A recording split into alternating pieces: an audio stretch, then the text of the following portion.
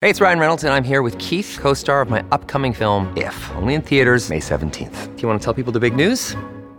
All right, I'll do it. Sign up now and you'll get unlimited for $15 a month and 6 months of Paramount Plus Essential Plan on us. MintMobile.com/switch. Upfront payment of $45 equivalent to $15 per month. Unlimited over 40 gigabytes per month. Face lower speeds. Videos at 480p. Active Mint customers by 531.24 get 6 months of Paramount Plus Essential Plan. Auto renews after 6 months. Offer ends May 31st, 2024. Separate Paramount Plus registration required. Terms and conditions apply if rated PG. Hey, it's Amy Newmark. Please enjoy this rerun of one of my favorite episodes from last year.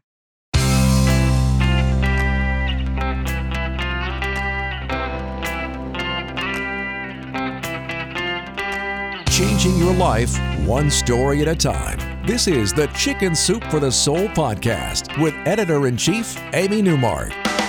Hey, it's Amy Newmark with your Chicken Soup for the Soul.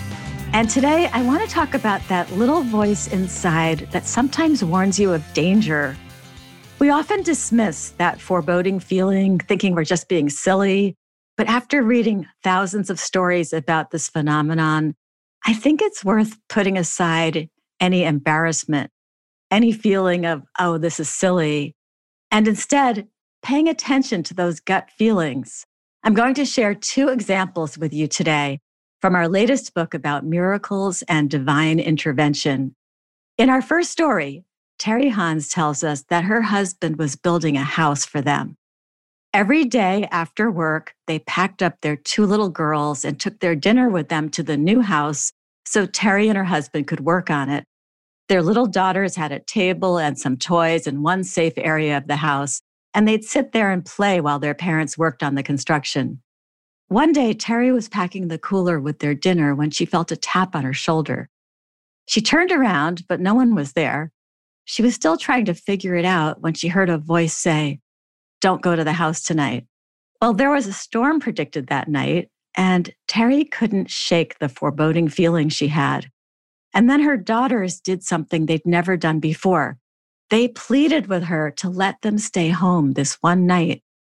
They loved playing at the new house in their little safe area, so this was surprising. And then Terry heard that voice in her head again, "Don't go." Terry decided not to ignore the voice and the unusual request from her daughters. Her husband reluctantly agreed to stay home, but said he still wanted to check the house after the storm passed. Well, the skies darkened, but the storm never came to them at their rental house. So Terry agreed they could go visit the new house, which was all framed out but had no roof yet. Terry says, "As we pulled up to our property, we were shocked.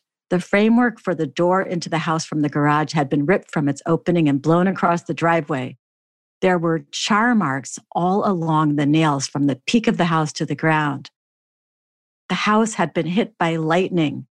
There was a zigzag burn pattern across the plywood floor of their daughter's bedroom and huge jagged pieces of wood that had been sheared off by the lightning strike, and these pieces had flown through the air like projectiles, embedding themselves in the walls of every room." Terry was horrified by what could have happened if they had been there. And then she saw something even worse. The safe area where they put their daughters every night had taken a direct hit. Studs were ripped from the walls, and the center beam had collapsed onto the girls' table. Lumber with large protruding nails was strewn around the room, piled on top of the toys. If they had been in their house working like every other evening, their daughters would have been killed.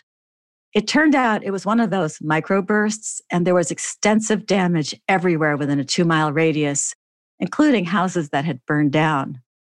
Terry says, "Why and how did I hear the voice that warned me away from our construction site that night?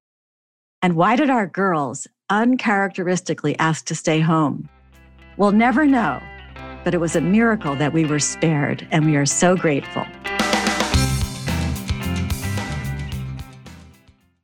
When you need mealtime inspiration, it's worth shopping Kroger, where you'll find over 30,000 mouth-watering choices that excite your inner foodie. And no matter what tasty choice you make, you'll enjoy our everyday low prices, plus extra ways to save, like digital coupons worth over $600 each week. You can also save up to $1 off per gallon at the pump with fuel points. More savings and more inspiring flavors make shopping Kroger worth it every time. Kroger, fresh for everyone. Fuel restrictions apply.